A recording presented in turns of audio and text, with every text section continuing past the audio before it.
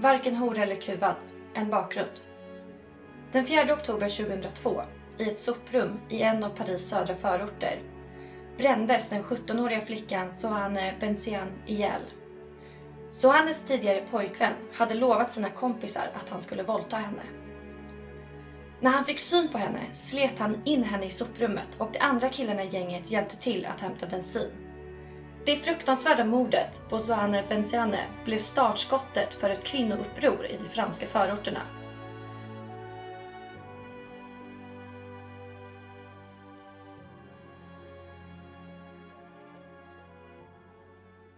Hej och välkomna till Hederspodden, skapad av Varken hora eller kuvad. Idag har vi Amineh Kakabaveh här, ordförande, grundare och riksdagsledamot. Välkommen! Tack snälla. Hur känns det att vara här? Det känns fantastiskt för att det här med podcast och olika mediekanaler som finns idag i olika ämnen. Och nu när Varken hora eller kuvad har startat den här podden, det känns väldigt bra och jag tror också att det är väldigt viktigt just nu. Jag tycker att det är väldigt viktigt för att det är sommar och nu barn och unga blir lediga från skolor och det här planeringarna för till exempel barnäktenskap, arrangerade äktenskap och könsstympning och annat som tyvärr brukar ske under sommaren, och därför är det viktigt att vår röst nås av de som är utsatta för hedersförtryck. Hur kom du på idén med att Varken hora eller kuvad skulle starta en podcast?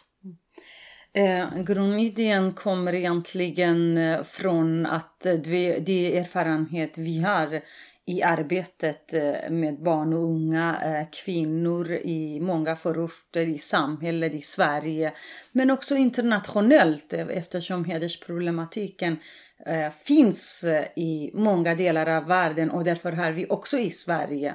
Och då finns det olika mediekanaler och podcast är också väldigt viktigt. Jag tycker att det borde finnas sedan länge, men jag kom på när jag själv har varit på en hel del intervjuer i olika sammanhang, då tänkte jag, men då är det bra att man har en särskild också podcast för Varken hora eller kuvad, som är en antirasistisk och feministisk gräsrotsrörelse. Vi har rötterna från Frankrike, Ni Putes Ni Soumises, som startats 2003 av Fadela Amara, och 2005 blev jag inspirerad när jag läste hennes bok Varken hora eller kuvad, och när jag var på besök i Paris.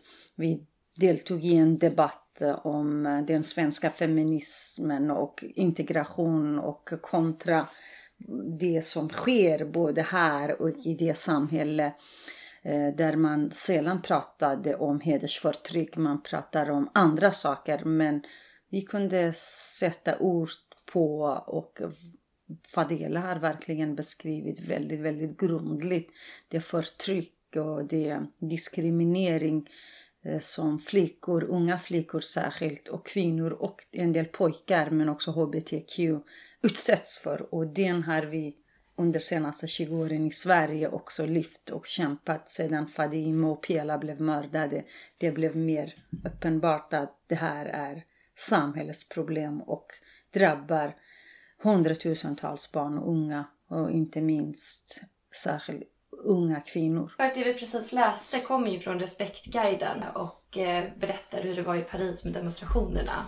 Du får ju höra väldigt mycket historier och träffar mycket kvinnor och unga och barn. Så att det är väl lite det den här podden handlar om också, att lyfta deras berättelser, det som du får höra. Vill du berätta lite om det? Det är sant. Vi har också Förortsfeministen som är en tidning, Förortsfeministtidningen. Det är både på nätet, Varken hora eller kuvad, vehek.se, men också man kan köpa den.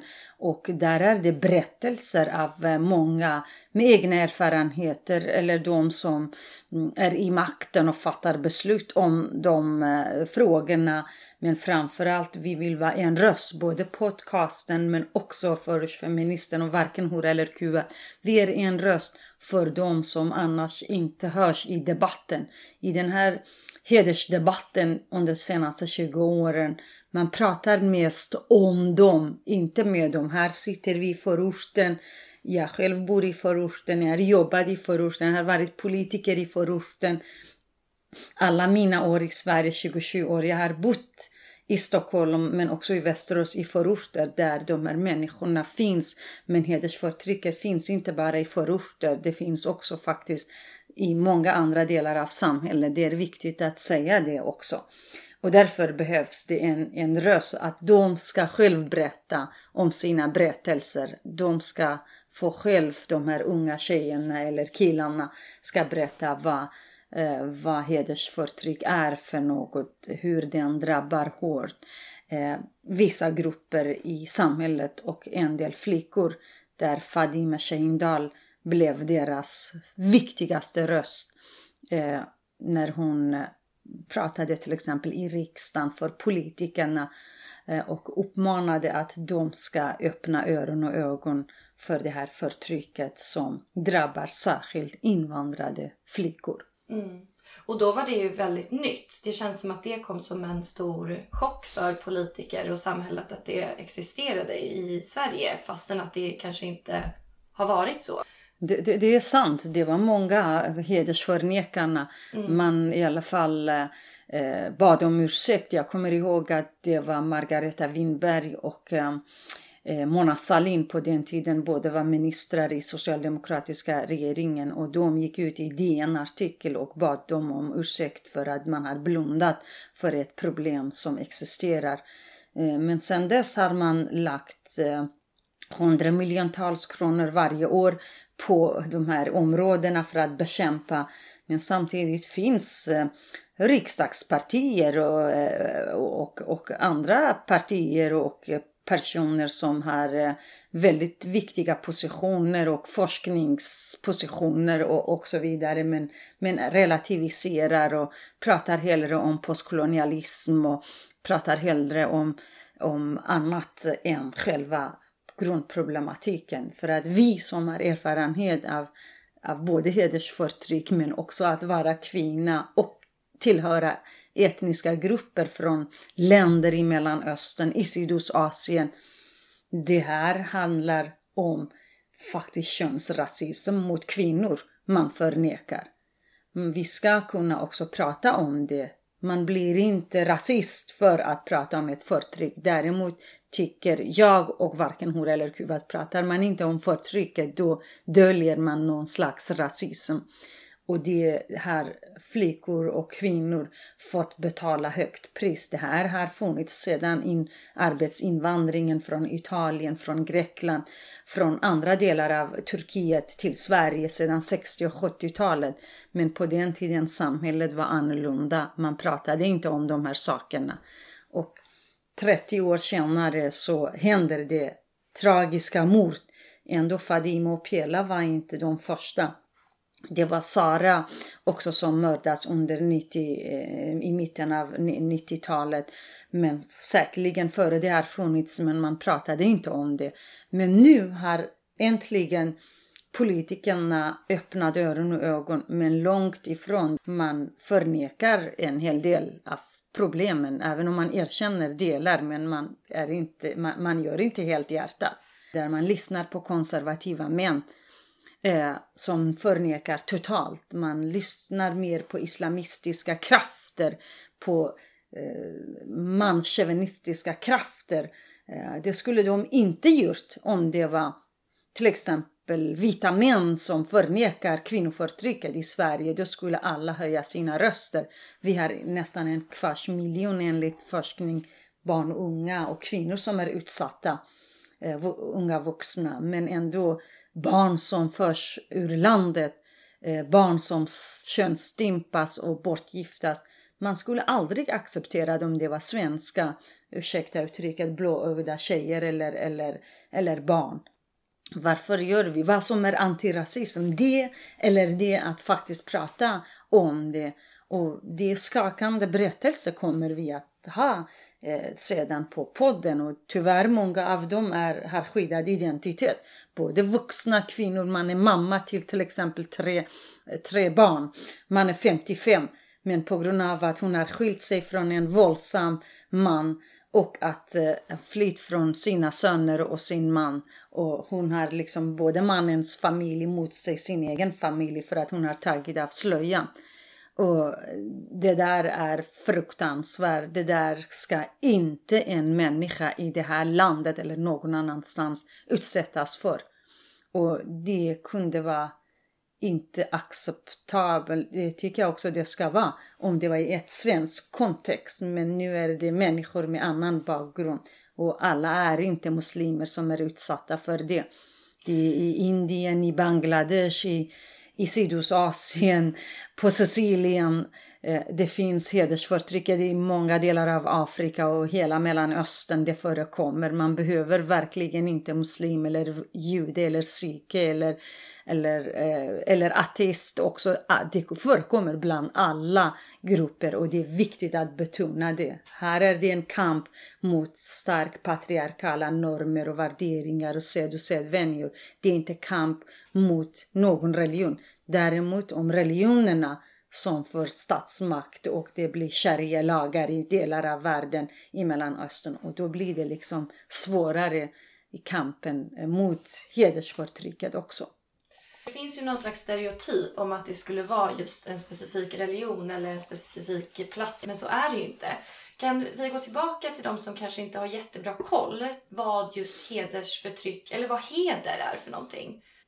Det finns heder i alla kulturer, även i Sverige. Man är en hederlig person när man gör goda gärningar och bra saker. Man är också ohederlig om man ljuger eller om man inte är ärlig och om man gör saker som är inte liksom hederligt.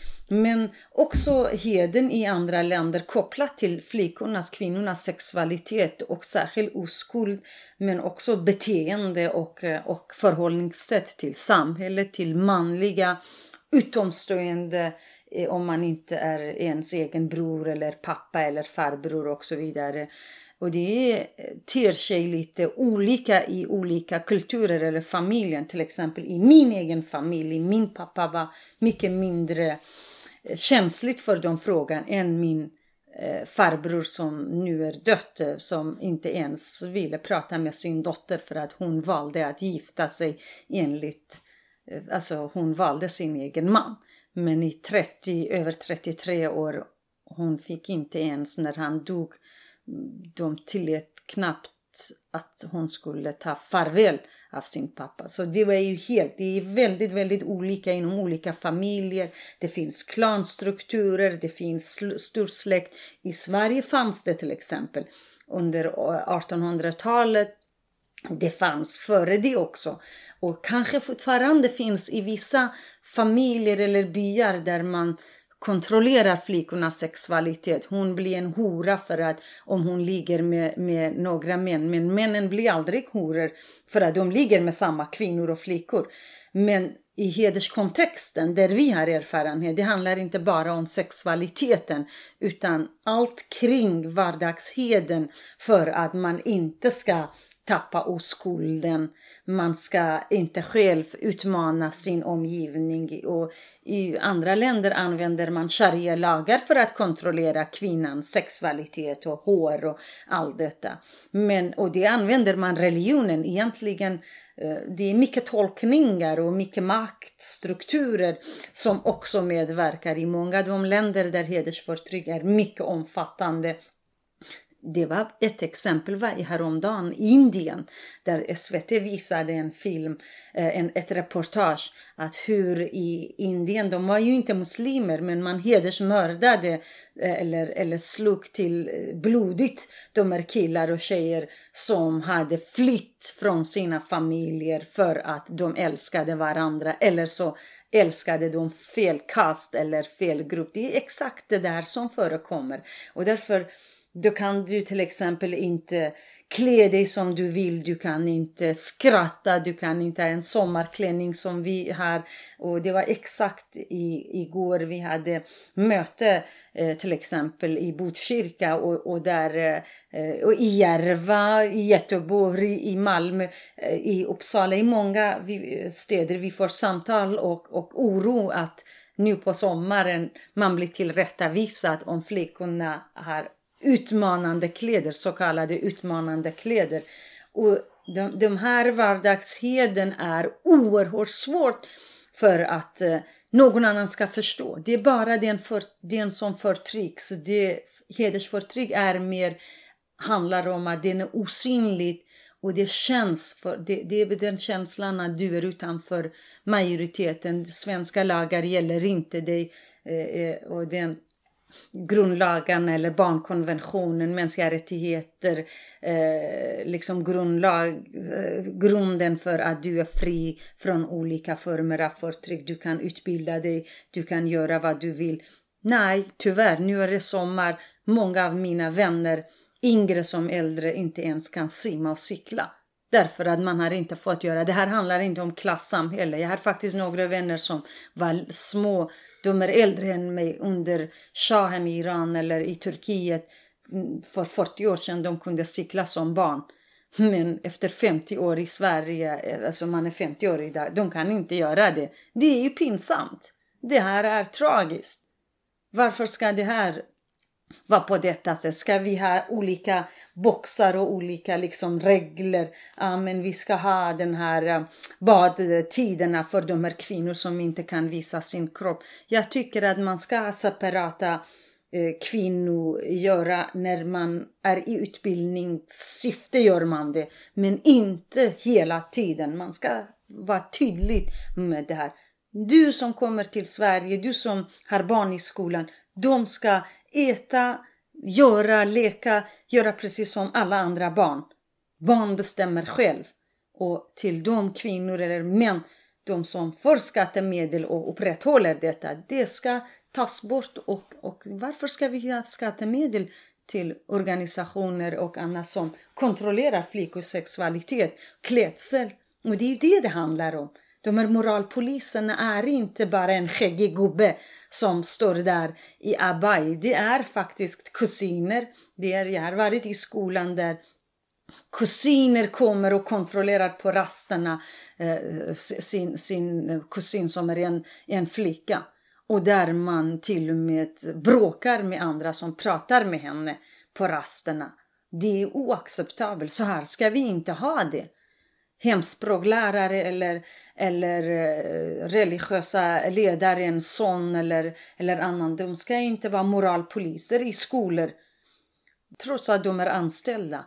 Och det där kommer att liksom gå i arv och de får pengar, de får prestige i det här svenska samhället. De finns inom politiska partierna. Det skulle vi aldrig acceptera om det var svenska män. Vi skulle aldrig acceptera att med skattemedel pröjsa kvinnoförtrycket, hedersnormer. Där det är inte bara mordet som där balkongflickorna, man pratar inte om det så ofta. Det är inte bara det grovaste förtrycket utan det är vardagsheder där handlar om kunna cykla, simma, bada, bestämma vilken utbildning du vill för att flytta hemifrån. Den man du vill eller den kvinna för den delen. Många män också får inte till exempel välja sina egna tjejer. Det är familjen som utser det. Så det är hedersförtrycket. Det är inte bara mäns våld mot kvinnor. Där kvinnorna är väldigt mycket delaktiga. Mammorna är delaktiga. Kvinnliga släktingar, bror och annat. I Sverige man har kvinnoförtryck. Det är viktigt att betona det. Det finns mord, 16 till 18 mord varje år. Men hedersmord räknas inte i det. Och då är det en man, före detta eller en i relation mot en kvinna. Och det är fruktansvärt. Vi måste prata om det. Vi måste verkligen bekämpa det.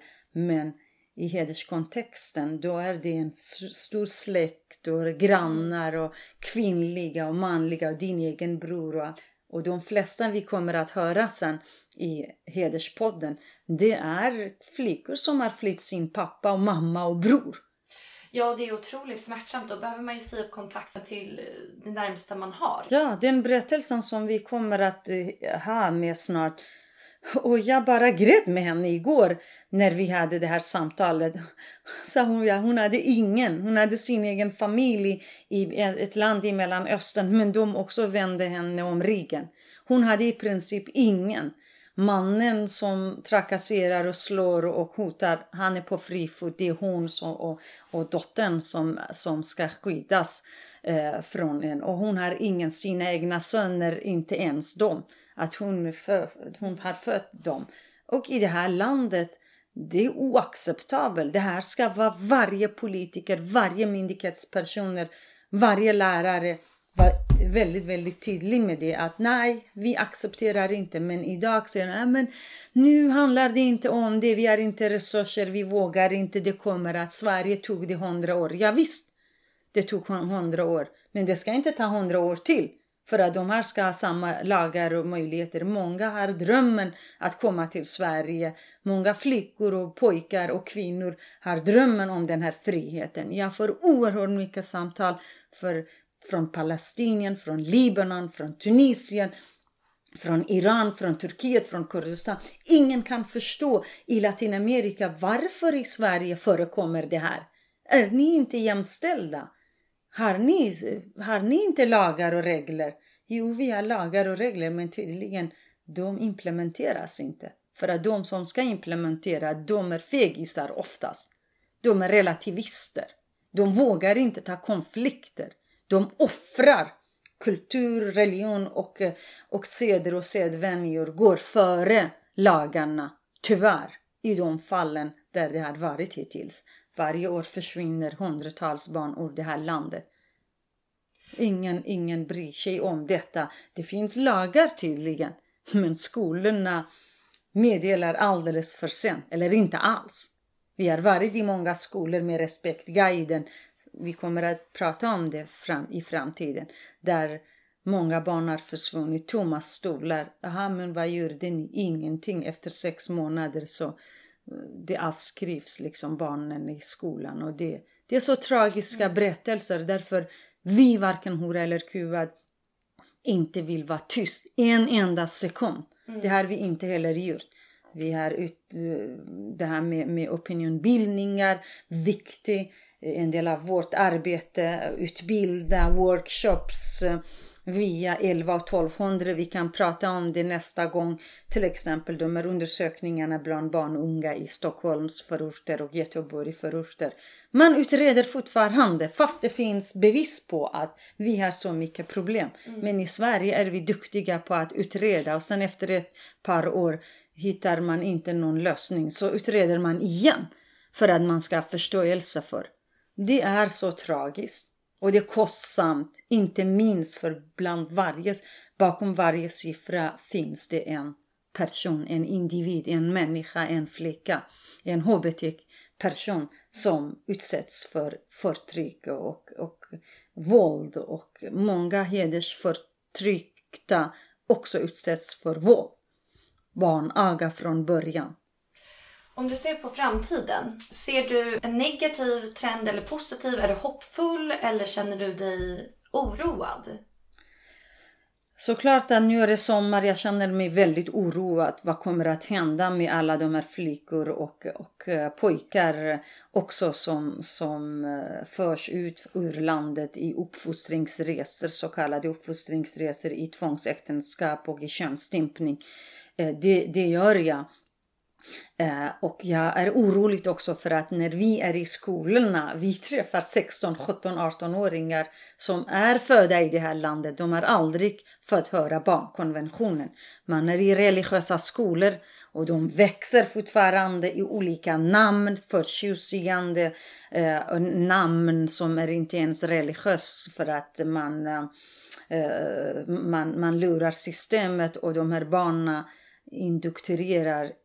indoktrineras i vidskepelse, i fruktansvärda hemska saker istället för rationalism, istället för liksom vetenskap. Det blir vidskepelse och kvinnoförtryckande mekanismer. Jag träffar oerhört många ungdomar, det gör vi.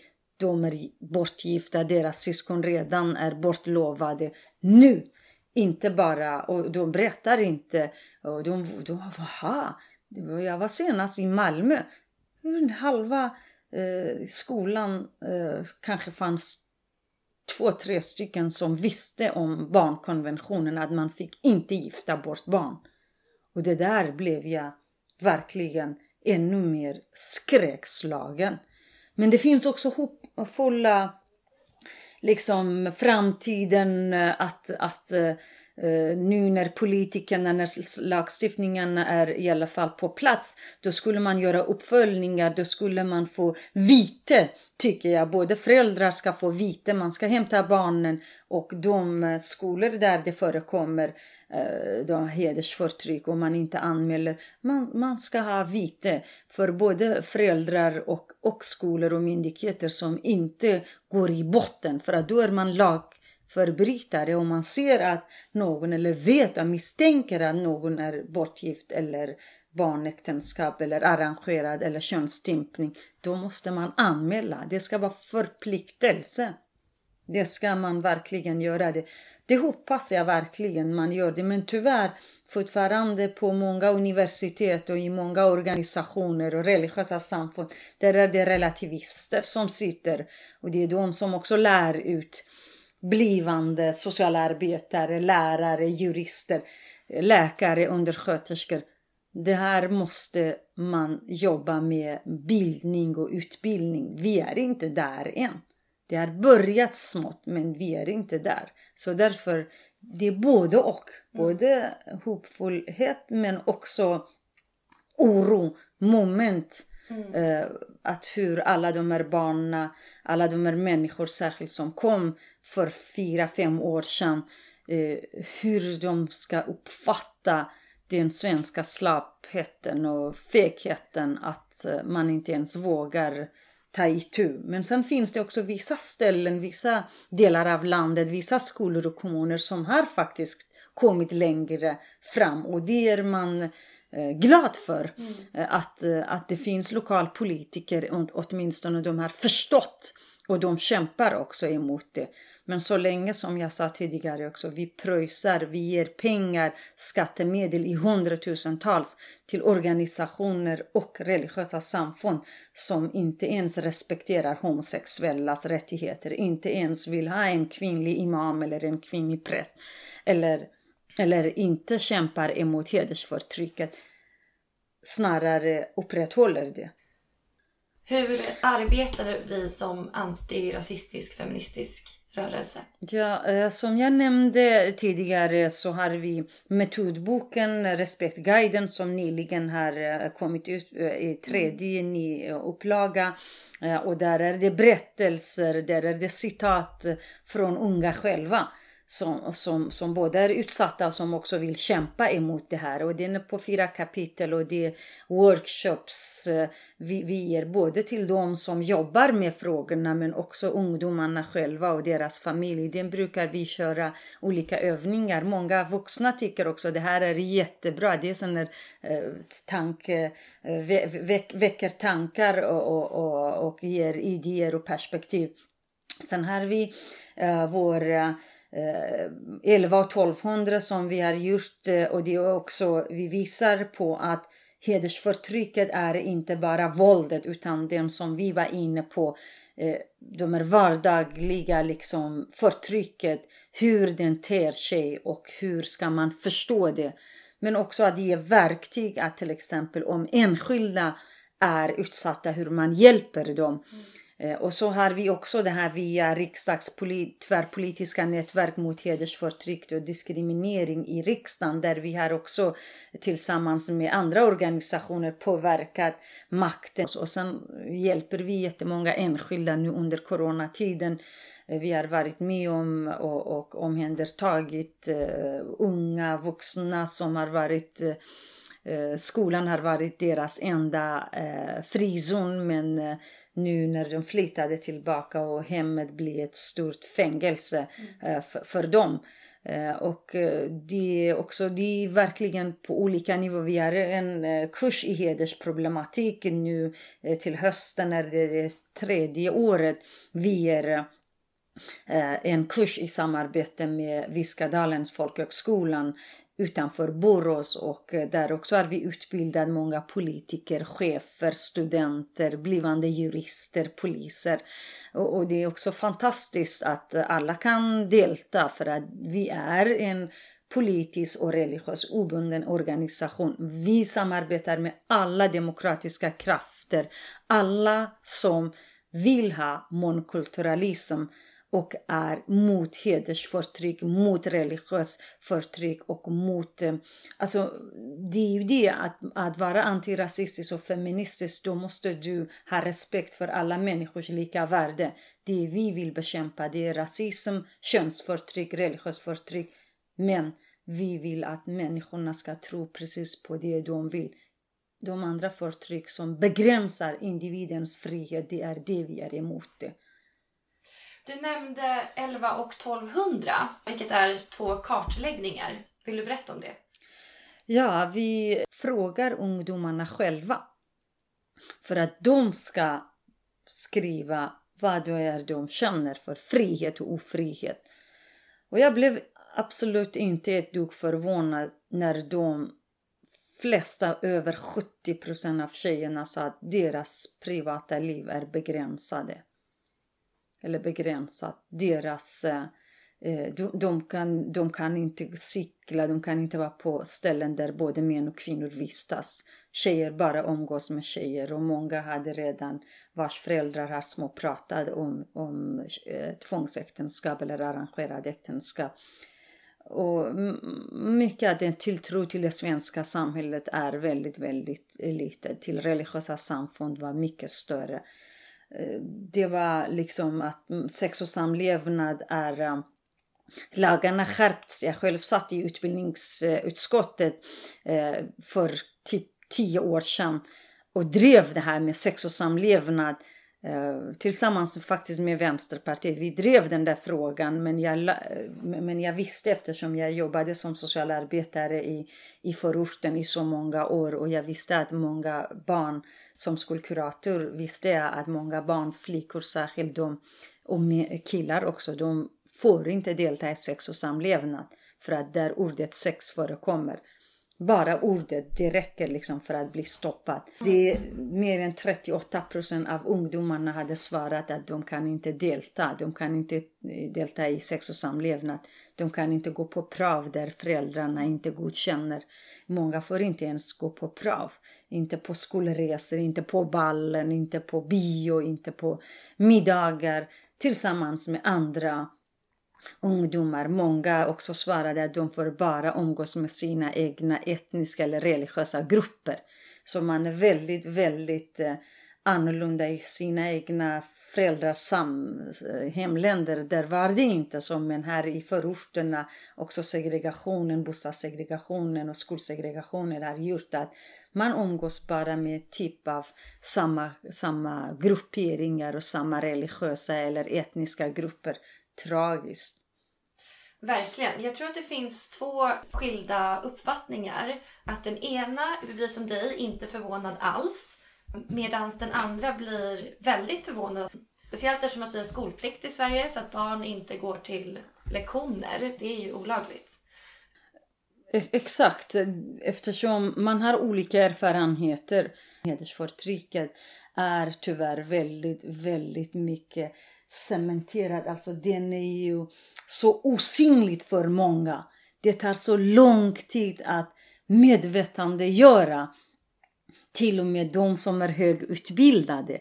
Så klart att har man typ precis som en av våra tjejer sa, att Amina, jag har använt min klassbakgrund, utbildningen, för att komma ifrån mina föräldrar, också har övertygad dem att om jag får gå på universitet, jag kommer att bli läkare eller advokat. Men då är det inte jättemånga den chansen för att inte bli bortgift. Och i en kanske västerländsk ögon, ja, men hon går ju på universitet, hennes pappa är ingenjör och mamman är till exempel läkare. Hur kan vi tro att hon är ens, bara man inte får har slöja på sig till exempel. Och det är inte så att bara för att man inte har slöja man är inte förtryckt. Bara för att man är inte muslim man är inte förtryckt. Och de också fördomar, vi måste kämpa emot det. Och det är därför många blir, som du säger, helt förvånansvärt att det här ser ut. Hur kunde liksom den här tjejen eller den här killen bli bortgift? Men hedersförtrycket är mycket mer liksom går i bloden, i många i ryggmärgen, att där man vet vad man får göra, vad man inte får göra som tjej, som kille och så vidare. Så därför är det väldigt svårt för många, men vi är en som jag och många som oss som jobbar med det och har också upplevt själv. Vi vet vad det här är och därför blir man tyvärr inte förvånad. Men däremot såklart att i Sverige, andra som bor i de andra länderna som jag nämnde, i Afrika, mina vänner i Nordafrika, i Mellanöstern, i Kurdistan, i Latinamerika, tycker att hur kommer det sig att i Sverige det här ska förekomma? Man tror att per automatik alla blir liksom får ta del av vår fri och rättigheter. Men det är inte så tyvärr. Samhället har svikit. Vi har svikit hundratusentals barn och unga. Religion och föräldrarnas kultur och tradition och allt annat har gått före barnens rättigheter i det offentliga rummet. I skolan, på fritidsgården och så vidare. Vi accepterar att flickor från 6 års ålder sätts på hijab och niqab som inte finns ens i hemländerna. Där är de är muslimer. Men här, så kallad respekt för andras kultur och religion. Det är inte respekt. Det är man begränsar flickor och barns rättigheter. Låt dem bestämma när de är 15, 16, 17, 18. Om de vill tillhöra en viss religion och ta på sig en viss klädd liksom. Låt dem leva i friheten. Och sexualisera inte barnens kroppar, flickornas hår. Det är faktiskt diskriminerande. Vi har 10,000-tals, kanske fler 50,000-tals kvinnor och män som är nästan analfabeter i det här landet. Vi måste tro på, vi måste förändra, vi måste helt enkelt se till att nästa år eller om 10 år inga hedersförtryck. Det går inte att säga imorgon, för att har vi 250 000 så finns det mörkertalet också. Och därför måste vi verkligen vara medvetna, inte en enda sekund. Vi ska se till att barn och ungas frihet, jämlikhet och allas lika inför lagen ska gå före. Alltså religiösa värderingar eller kulturella värderingar ska gå före de här friheterna. Vi ska inte blunda för det. Vi ska se till att de här barnen som kastar sten idag i förorterna, de ska vara en del av samhället. Har man brytt sig om dem, de kommer också att bry sig om samhället. Det är jätteviktigt och vi kommer att kämpa på olika fronter. Politiskt, i medierna, podden. Men vi är en gräsrotsrörelse. Vi tror på arbetet med människorna där de befinner sig. Och där kan man ge dem demokratiska verktyg för att de ska kunna förändra.